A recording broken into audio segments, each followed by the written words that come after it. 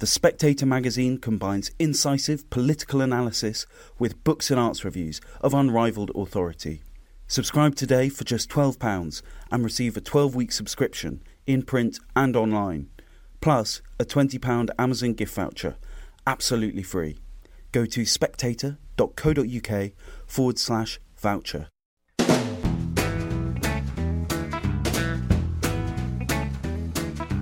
Hello and welcome to the Americano podcast, a series of discussions about American politics and life. My name is Freddie Gray. I'm the deputy editor of The Spectator. I am delighted to be joined today by Michael P. Gibson, who is the author of a fascinating new book called Paper Belt on Fire, and he's also the founder of a venture capital fund called 517. It is just 1517. 1517. Sorry, 50, of course, because it's the year. Yes. How stupid of me not to get that right. It is called the 1517 Project. Let's start with that, because that is the year that Martin Luther nailed his theses to the door. And the subtitle of the book is How Renegade Investors Sparked a Revolt Against the University. Your ambition with this fund and what you've been doing for the last 12 years, certainly, is to shake up the American pursuit of knowledge, I think it's fair to say. And in doing so, you have sort of gone to war with American academia. Yeah. Is that a fair summary of what you're doing? Right. Much like Luther, I guess I was part of the clergy. I almost became a professor. I was working towards a doctorate in philosophy and then left. That's part of the story. But eventually, find my way to Silicon Valley, where I helped Peter Thiel from PayPal fame and Facebook and so on. In 2010, we started a fellowship where we had two noteworthy conditions. One was that you had to be 19 and under to apply, but the other was that to receive the grant money, you could not be enrolled in higher ed. You had to, in essence, drop out, stop out. And that created a firestorm in the media. We had our detractors. And that was a nonprofit program that I ran for 5 years. We saw some noteworthy people come out of that. We helped young men, Vitalik Buterin, some people might know the cryptocurrency Ethereum. We helped him launch that in 2013, 2014. More recently, there was a young man, Dylan Field. We helped him start a company in 2012 called Figma. Adobe recently bought Figma for $20 billion. So it was based on these kinds of stories where we were working with people without college degrees that my co-founder, Danielle Strackman, and I started 1517. And like you said, it's this geeky reference to the Reformation. The historical analogy was twofold. The first thing was that we thought universities were acting like the corrupt church of the 16th century. Famously, the church was selling a piece of paper called an indulgence. Anyone who bought this piece of paper would have their sins absolved or maybe go to heaven. And likewise, today, we say the diploma is the modern indulgence. Without one, you go to hell. You have to pay a great fortune to get it. And universities and all their magnificence are building the new cathedrals with the money. So that was the first level. And then the second one was just, Luther was probably the first troll to post a listicle. The 95 Theses went viral. And that was only made possible by the diffusion of the printing press. And I think the role of the printing press as a technology in the Reformation is fascinating. Certainly by providing more Bibles in the vernacular certainly led more people to want to interpret it their own way. And so similarly, we do think there might be technological trends that are in this decentralizing trend today that, we think we're a part of. So, and then maybe the last thing was 1517. I'd wear that as a number on a t-shirt and stuff, and people would ask me what it meant. So it was our way of stating our mission in the larger world. And the book is called Paper Belt on Fire, which comes from this essay you wrote and an extract from which I think went viral. Yeah. And the paper belt, in your definition, is academia. It's the paper diplomas. Naming things is big in my book. I guess when the book was first being written, trying to pitch it to publishers and so on, everyone was telling me, why are you trying to tell these stories? you should just be writing a policy argument about the failures of higher ed. And that just felt so boring to me. My instincts are just, and my style is to just tell stories. And one of the great things about storytelling is you get to develop themes, and naming things is big in my book, whether it's my personal name or, the name of our fund. And then the name of the book itself. I know the name itself does not convey the sense of, hey, here are these two people, a defrocked philosopher and my co-founder who started a charter school, the school principal, start this venture fund to back dropouts. All right, that is a business story. What is the paper belt? So, a friend of mine, Balaji Srinivasan, he's kind of crazy on Twitter, brilliant guy. We were just jamming one day and we saw the Rust Belt as, it defines this area in the American Midwest of hollowed out industries, whether due to technological change or globalization. Indiana, Ohio, Michigan, just these old industries rusted out. And we were theorizing that in the decades to come, the paper belt was going to face similar headwinds. And what the paper belt defined was this region from Washington, D.C. to Boston. So in Washington, they print laws and money and visas on paper. In Delaware, people incorporate on paper. In New York, the media, Wall Street Journal, New York Times, print on paper, Madison Avenue, advertising on paper. And then as the premier symbol of the American higher education system, Harvard and MIT and Boston print diplomas on paper. It's geographic. It's all paper-based. But the thing that stands out to me, and maybe I go on too long about this in the book, is that anything that relies on paper depends on a trusted third party to validate or authenticate that piece of paper as real. So in the case of a diploma, for example, Harvard or MIT, someone graduates, they get a diploma, and theoretically, the university has authenticated this diploma means something. Likewise, the Federal Reserve prints money, and it's the Federal Reserve that determines, is this dollar real, or the Treasury Department, and then how much is, this is supposed to represent value. And what I think we've seen over the last, 3-4 decades is that the trusted third parties, these institutions that validate these pieces of paper, have become less trustworthy and reliable. Whether due to corruption or just bad performance, I think we can all agree that universities are printing diplomas, and it's not quite clear what these things signal anymore. So I wanted to develop that theme in the book. Paper belts on fire, to me, it signifies on the one hand that these institutions, their performance is degraded quite a bit, but it's also our effort to reform and replace them as well.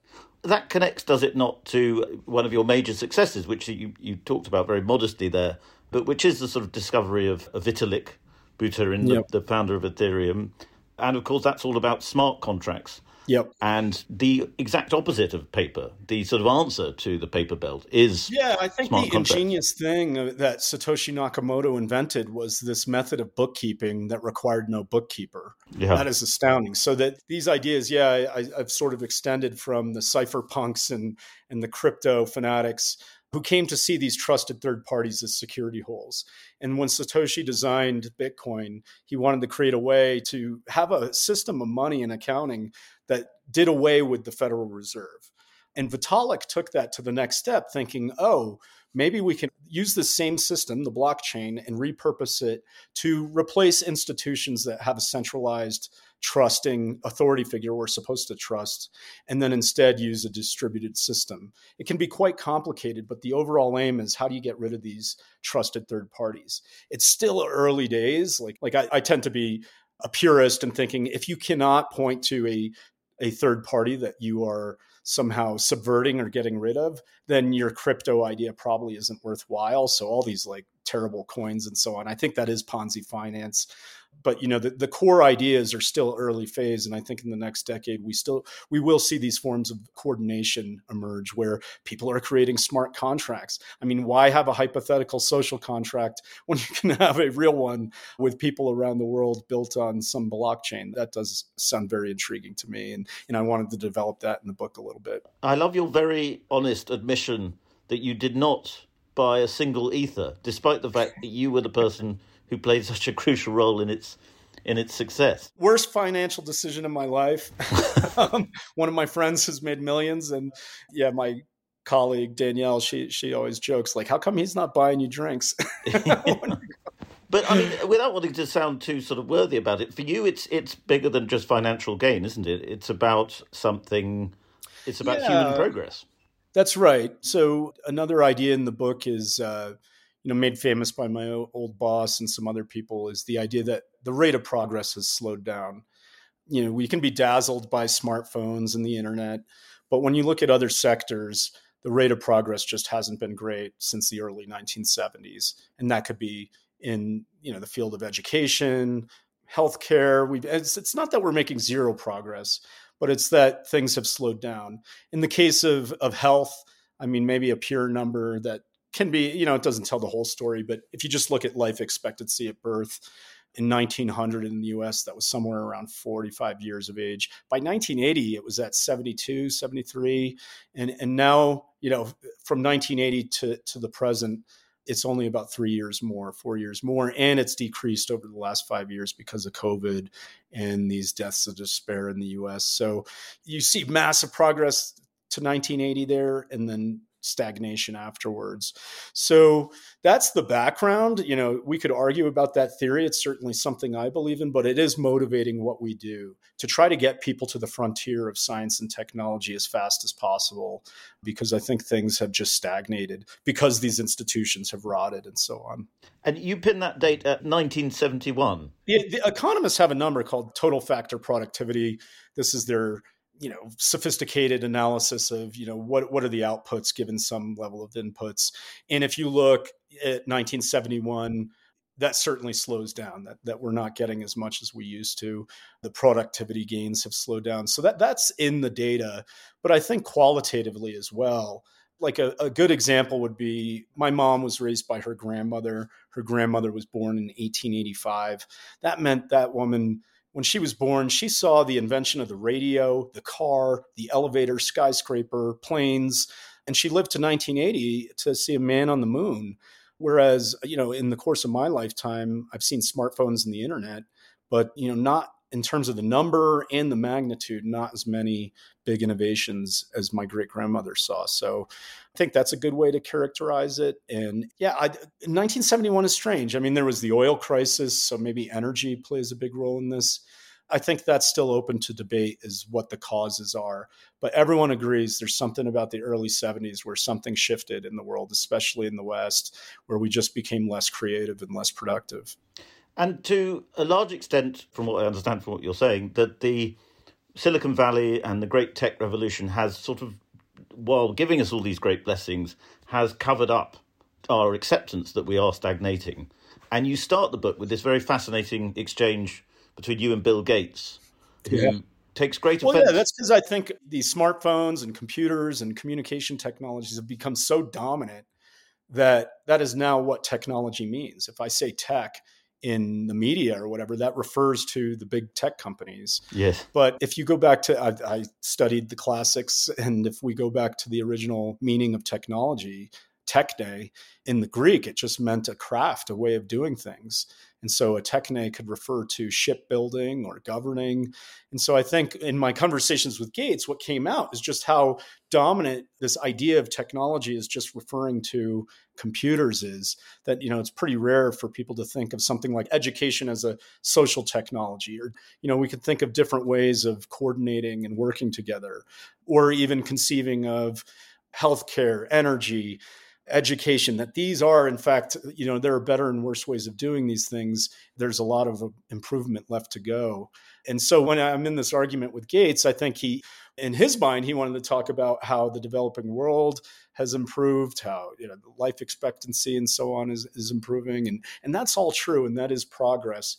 But to me, I wanted to also refer to, the things we can't even imagine now across all these fields. And I think once he saw that I was referring to that, he understood. But I think, the general idea of progress is out of fashion, but I'd like to see a return to, we don't have to believe in Whig history to also believe that, yes, things can be better. And you're generous towards Gates. You point out a lot of his successes, but it is telling, is it not, his angry reaction to you at first? That, I mean, for you, if you are these sort of Luther-like Protestants tearing down the church, I mean, Bill Gates is the church in many ways, isn't he? Yeah, as a hard-charging and innovative entrepreneur as he is, I have been shocked in a sense as how conventional his philanthropy is. I mean, he's done a lot of great work in the world, but he does seem to take the existing institutions for their word and want to work within them. As you can tell, I'm quite doubtful of their efficacy or even their ability to address some of these problems. So I think that's probably a lot of that tension there between me and Mr. Gates. But yeah, I think it's hard to do new things in the world, and even in the world of philanthropy, you risk looking like an outcast if you do something so radically different. Well, let's talk about the sort of anti-Gates, if you like, Peter Thiel. Yes. I mean, he's the hero of this story in many ways because he is this very rich man, amazing entrepreneur who is willing to back and take extraordinary gambles, many of which have paid off. Could you give us a little bit about how you came to be involved with him and what he's like? Well, yeah, right. I think Peter is just one of these people who is portrayed just negatively or maliciously in the mainstream media. There was a book, purportedly calling itself a biography that came out in the last year. It's just so full of so many factual errors and inaccuracies and so on. And Peter's often portrayed as this Vulcan rationalist, unfeeling Gordon Gekko. And having worked with him for a period of time, I'm just taken aback by this. So to tell my story certainly involved telling, Peter's part in it. And I wanted to portray him as the person that I know, which is as this, not a purely Vulcan logical thinker, but someone who's intuitive and creative and funny at times and very contrarian. People do know him in that sense. I don't want to, it sounds pompous, but like the book, I did want it to be a bit of a meditation on creativity, because it's like when I looked into the research literature in psychology, it is appalling how little we know about creativity. We don't know where it comes from. We don't know how to cultivate it. There are all these lame studies where they they ask people how many different uses they can come up with for a brick. And then they correlate that number with, what they do in life. And it's just like, this is so silly. Yeah. There was a great documentary of the Beatles that came out about the Let It Be album. And I think one of the things that astonished people about it was that for the first time we saw on camera Paul McCartney out of thin air conjure one of the songs we all know and love, whether it was Get Back, and he's working on Let It Be. So to see creativity in action just really astonished people. So in the book, Peter to me is just like this really dynamic, creative person. He has his own thoughts about creativity that are very unique and idiosyncratic. And I wanted to portray that as best as I can. So it's like, why on earth would Peter hire me? I was a dropout PhD. I got a job at MIT's Technology Review, the magazine, so journalist for a time. Why on earth would Peter hire me to work at his hedge fund first, on the fellowship and so on? And I came to see, Peter derived one of these heuristics for thinking about who to hire and who to fund and creativity in general from one of his mentors, of all people, a French literary theorist and anthropologist, René Girard. And when Girard, he canvassed the mythologies of the world, his interest was in mob mentality, crowd dynamics, scapegoating. And Girard, in his studies, when he looked at scapegoating, he wanted to know, why did the crowd pick this particular person to sacrifice? And in mythologies, what's interesting is this insider and outsider dynamic. In the words of David Byrne from the Talking Heads, the scapegoat is often strange, but not a stranger, meaning they are not so, if there's a social crisis at hand and we not have to find someone to blame, that person can't be so foreign that they are from a different place and just not related to the crisis. But on the other hand, neither can they be so much an insider that they're part of the king's court or whatever to be blamed. It's always someone, these boundary figures, these people on the borderlands who fit in but don't fit in. And Peter developed this as a heuristic to think about who to back in his investments, who to hire. And so for me, I thought, I was like, yeah, why did he hire me? So I wanted to portray how I was an insider and an outsider as well. But then I arrive at his firm and it's just full of people. We were working at a hedge fund and no one had a degree in finance. There were English lit people, there were nuclear engineers, statisticians, but not one MBA among us. So I saw that. That's interesting to me, is like, okay, how, it's a very unusual corporate office. And I thought I'd do my best to try to portray that from a first person perspective.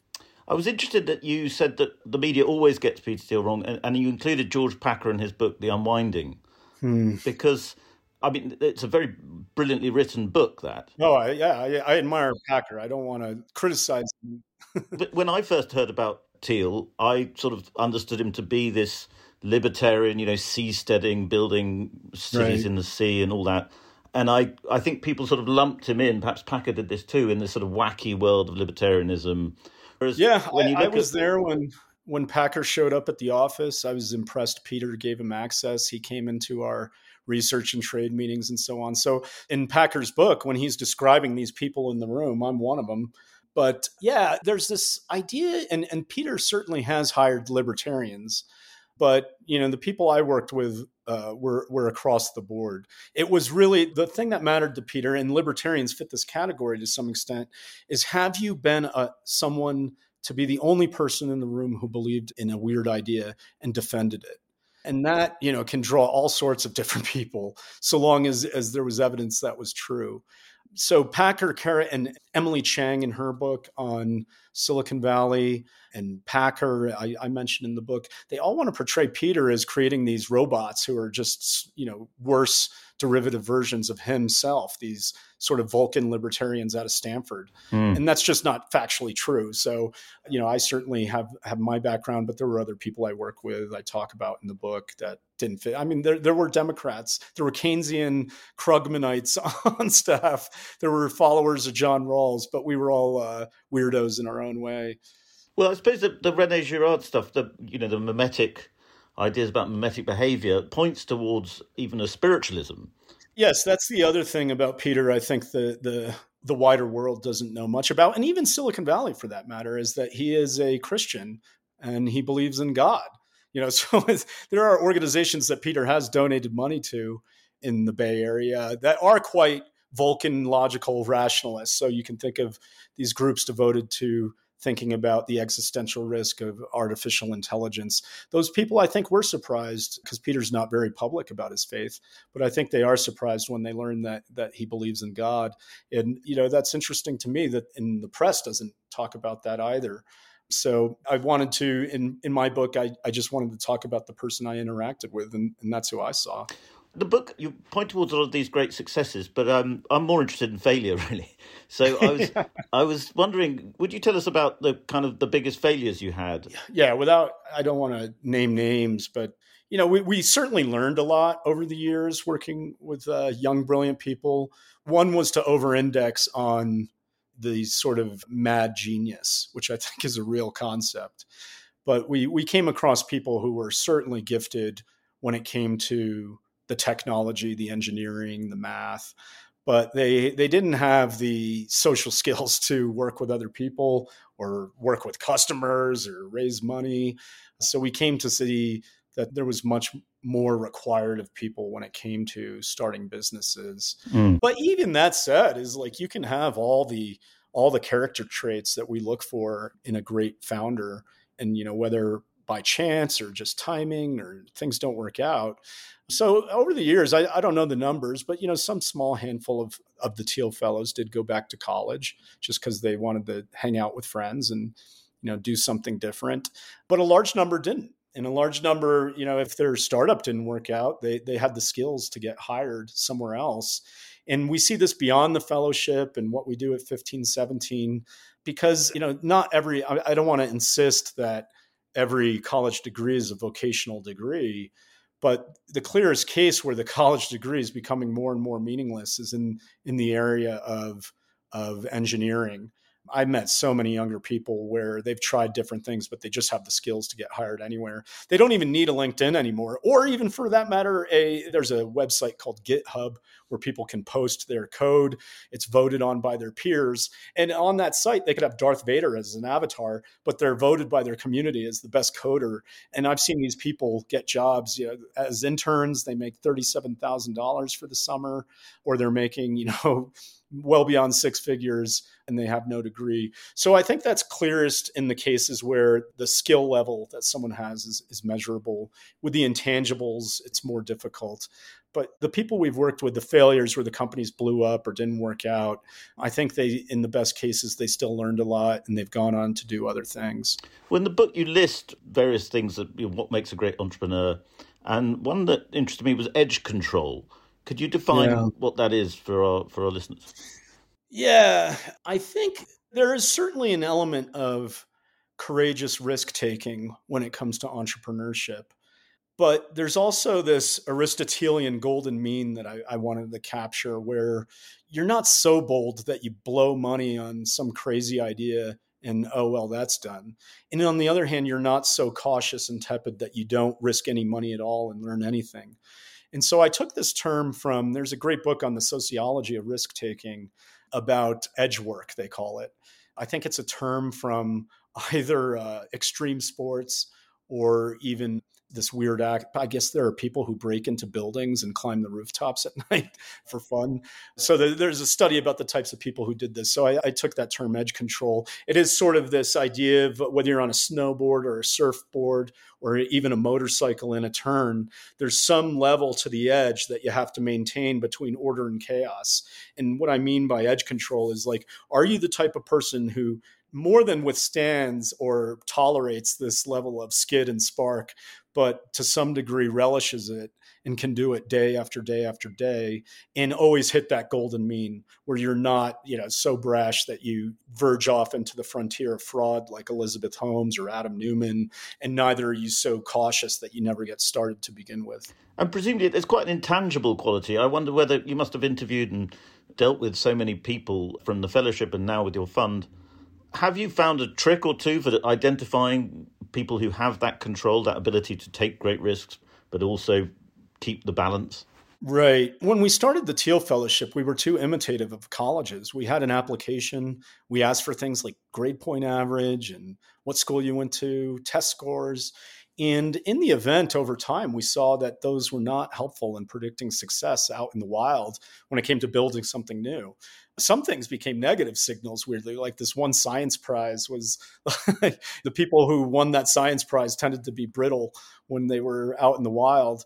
But the number one thing about the applications that I didn't like was that they were just a snapshot in time. I saw them as fruit that started off fresh and got rotten quickly because people can change, they pivot and come up with a different idea a month later.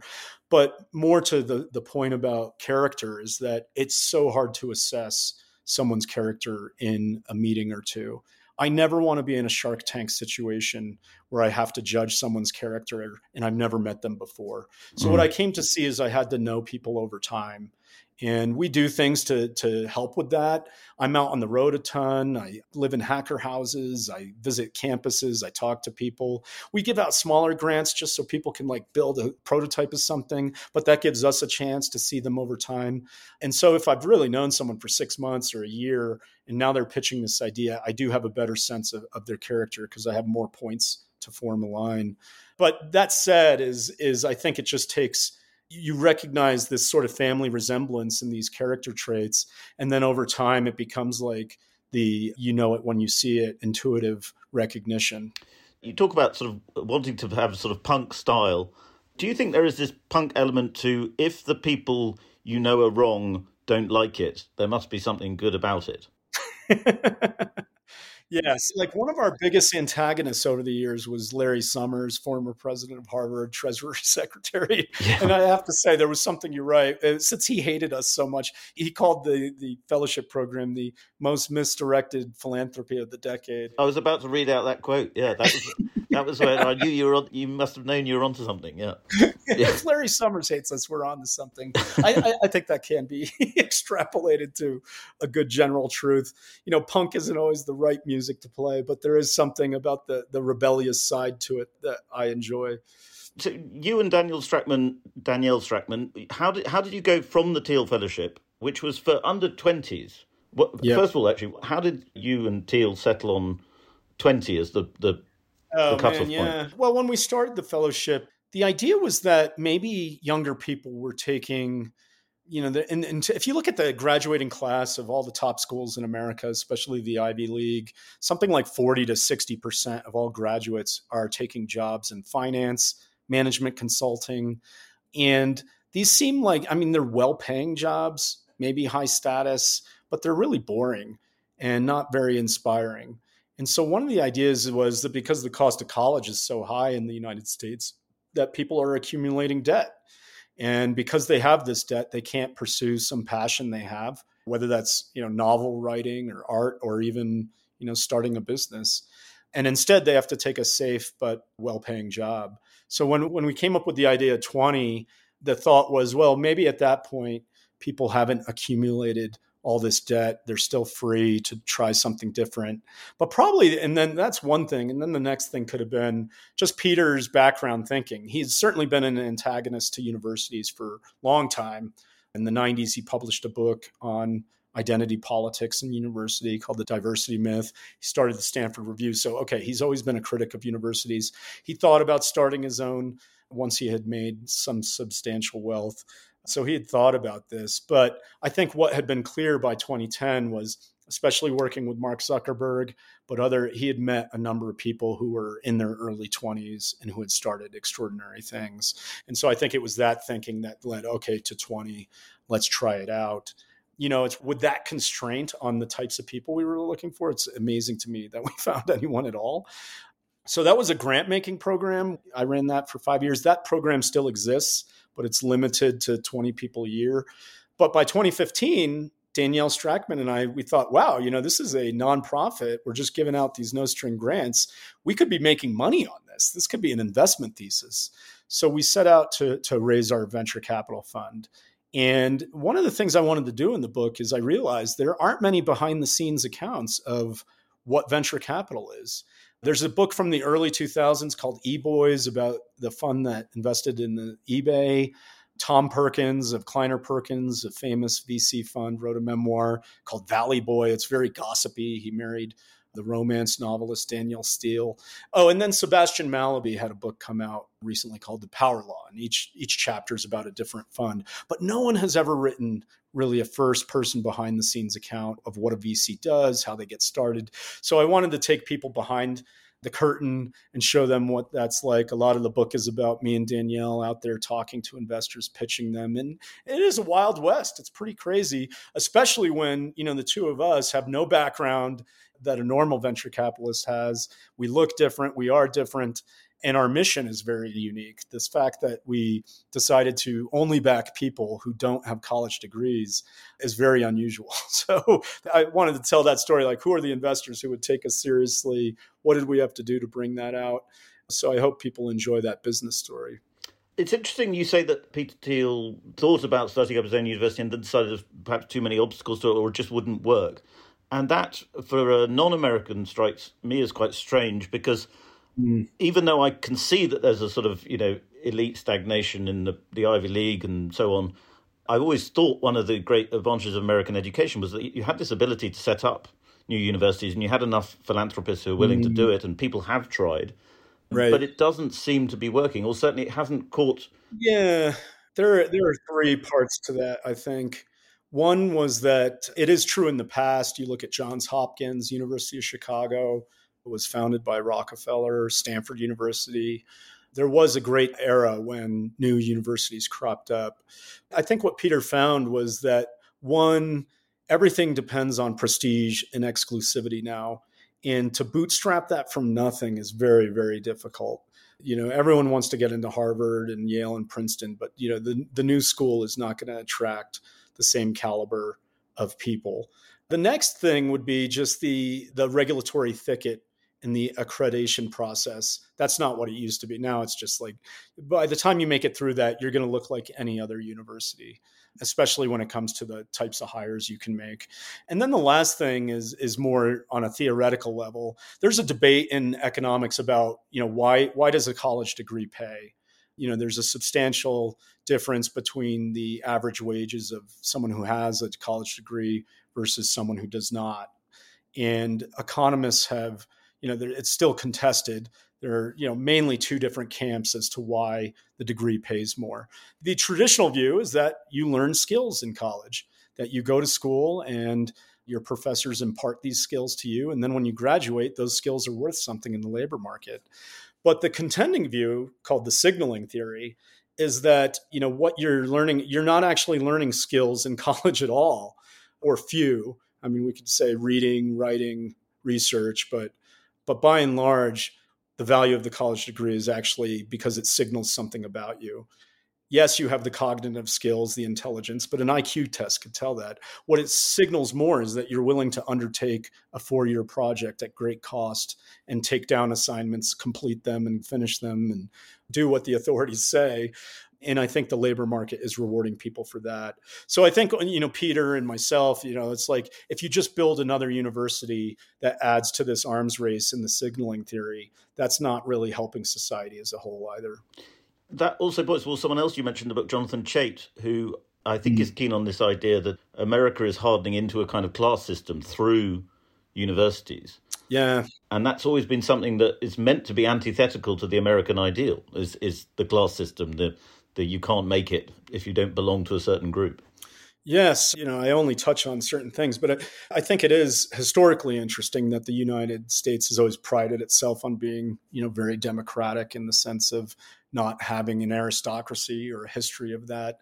But I do think what has emerged over the last 40 years is hardening into a class structure where, either you have a BA and if you don't, you go to hell, or you are tattooed with dunce on your head for the rest of your life. I'm not quite sure about the UK. I know certainly in Germany, Switzerland, it's different. But in the US, we denigrate the trades. If you don't have a college degree, it's just assumed you don't have a brain. And yeah. I think that's awful. And I'd like to see that change. Well, I suppose that's one of the things I took away from reading your book, is that there's a lot of optimism there because, for the risk of sounding like a libertarian maniac, capitalism always finds a way of breaking through. And that's what you're doing, right?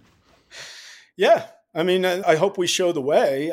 It's certainly a small niche of people who are capable of, let's say, starting new companies or, working in technology. The pushback I get sometimes is people will say, oh, well, this is all well and good for the Navy SEALs and the Olympians you work for. So, these really smart people or creative or what have you. But what do you tell the average American? And then it's like, okay, yeah, sure. I think it is very hard to establish yourself without the degree, but I think that we can work to make this a real viable option, whether on the policy level or just on the cultural level. But I hope my book and the people we work with serve as role models of some kind.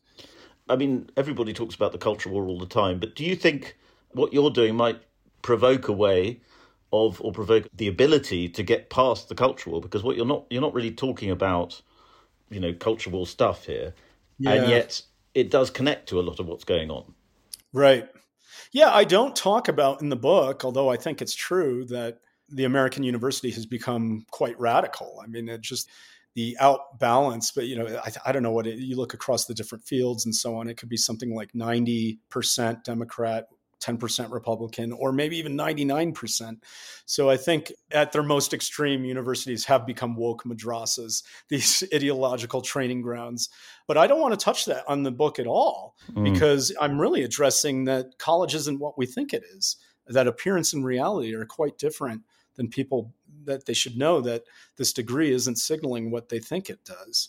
And I found, now that the book's out there, it's interesting. I know a lot of center-left people who have read it, and they really enjoy it, surprisingly. And they don't even it's like I present these radical ideas, and I think because they're not labeled in the cultural war, it doesn't set off the trigger warnings for them or something. So I'm quite pleased that I was able to thread that needle, because I think we should have a wider debate about education that doesn't, draw people into fighting about, what should be taught and what shouldn't be taught. Let's just talk about, are we teaching anything at all? Mm. And also the extent to which, Dominic Cummings, who I don't know if do you know who Dominic Cummings is? I do, yeah. Yeah. So he famously called them freaks and misfits. He said he wanted more freaks and misfits in government. Oh, right, yeah. That caused a bit of a stir.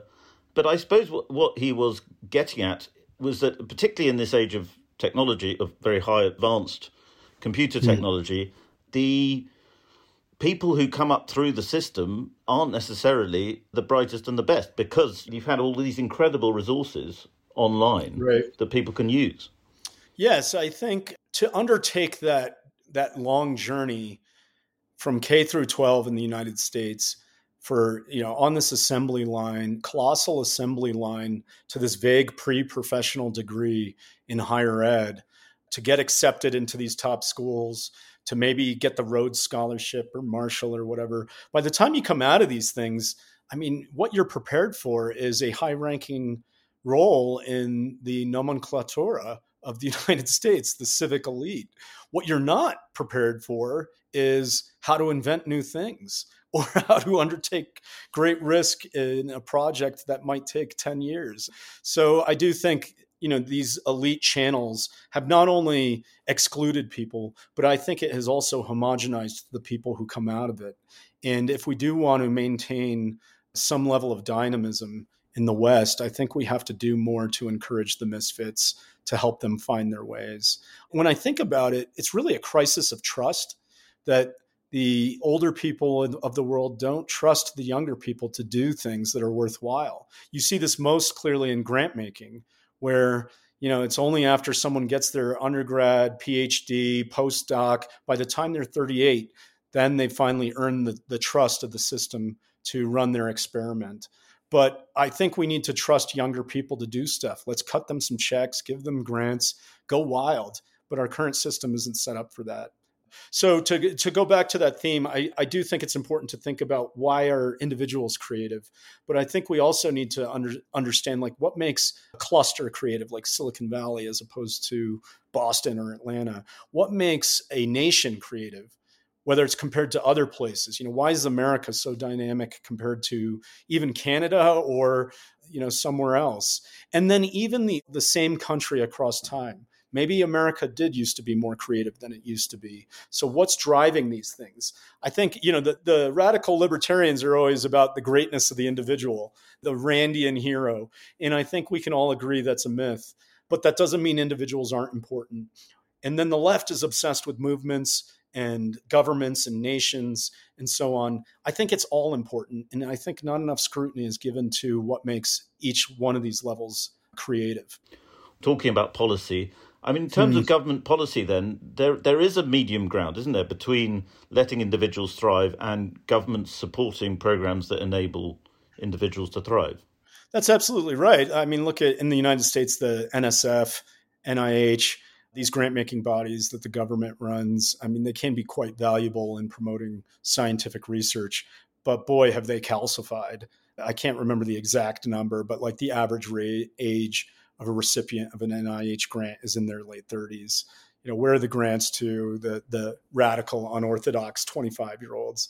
Some of the research I came across, Benjamin Jones, as economist at Northwestern, studied the age at which people receive grants or win patents or win Nobel Prizes over the last 100 years. And one of the interesting findings of his is that you look at 1900 to the present, the average age at which all these things occurs has only risen. And maybe the main explanation is that, well, the burden of knowledge is greater. So to get to the frontier, you just have to learn more. You do have to spend 10 years in school before you reach the frontier. But I don't think that's true. So I think that we could reform governments to come up with different styles of giving grants, different ways of evaluating them. I think institutional reset is important. So if you look at NIH funding, it's starting in 1980. It's almost as if the same people have just been awarding themselves grants over time. So there has to be a way to refresh these organizations so that new people can think of new ideas and fund new things. It just seems to be the case that they're in their elderly state right now and they're sclerotic. Do you think, I mean, obviously the Reformation was triggered, the Counter-Reformation, the Catholic Reformation, which was in many ways as important or more important for. Yeah. Do you think in your way, you could trigger institutions to think more creatively? Is that already happening? Certainly at the university level, we've seen more and more universities try to promote entrepreneurship, or they've started their own venture funds and things of that nature. So they're starting to get there. I think it's going to be hard for them to get back into shape, but we'll see what happens. There are also other, like Joe Lonsdale is another venture capitalist.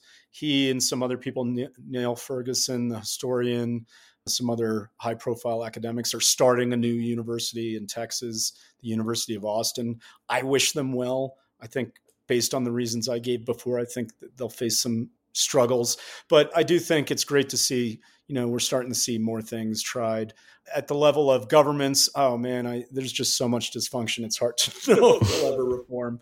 And it seems to be such a low priority, but I hope, our stories can inspire and instruct. I'd just like to finish by asking you a little bit about yourself. I mean, you describe yourself in the book as a romantic anarchist. Yes. Do you stand by that label? Yes, I do. I'm certainly reasonable, though. I kind of poke fun at myself.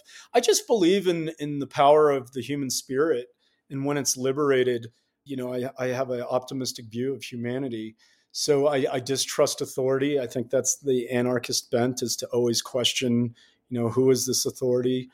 And then when it comes to just having been steeped in the world of the cypherpunks and so on, I do see potential for real social contracts as opposed to hypothetical ones.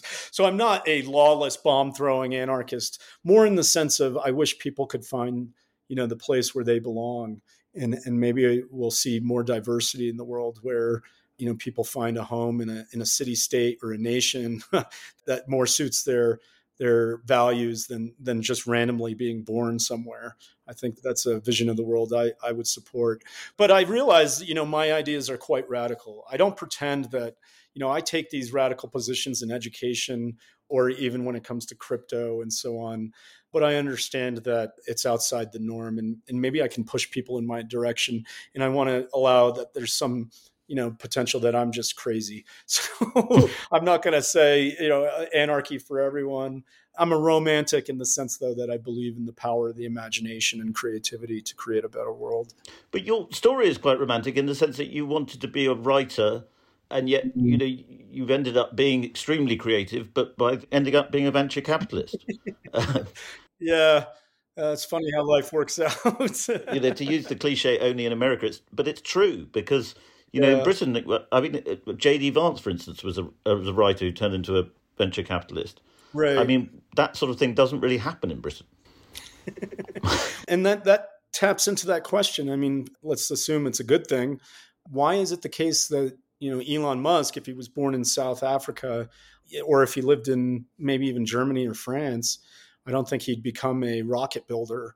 I think there is something about the United States that is special and remains so, even though it's slowed down quite a bit.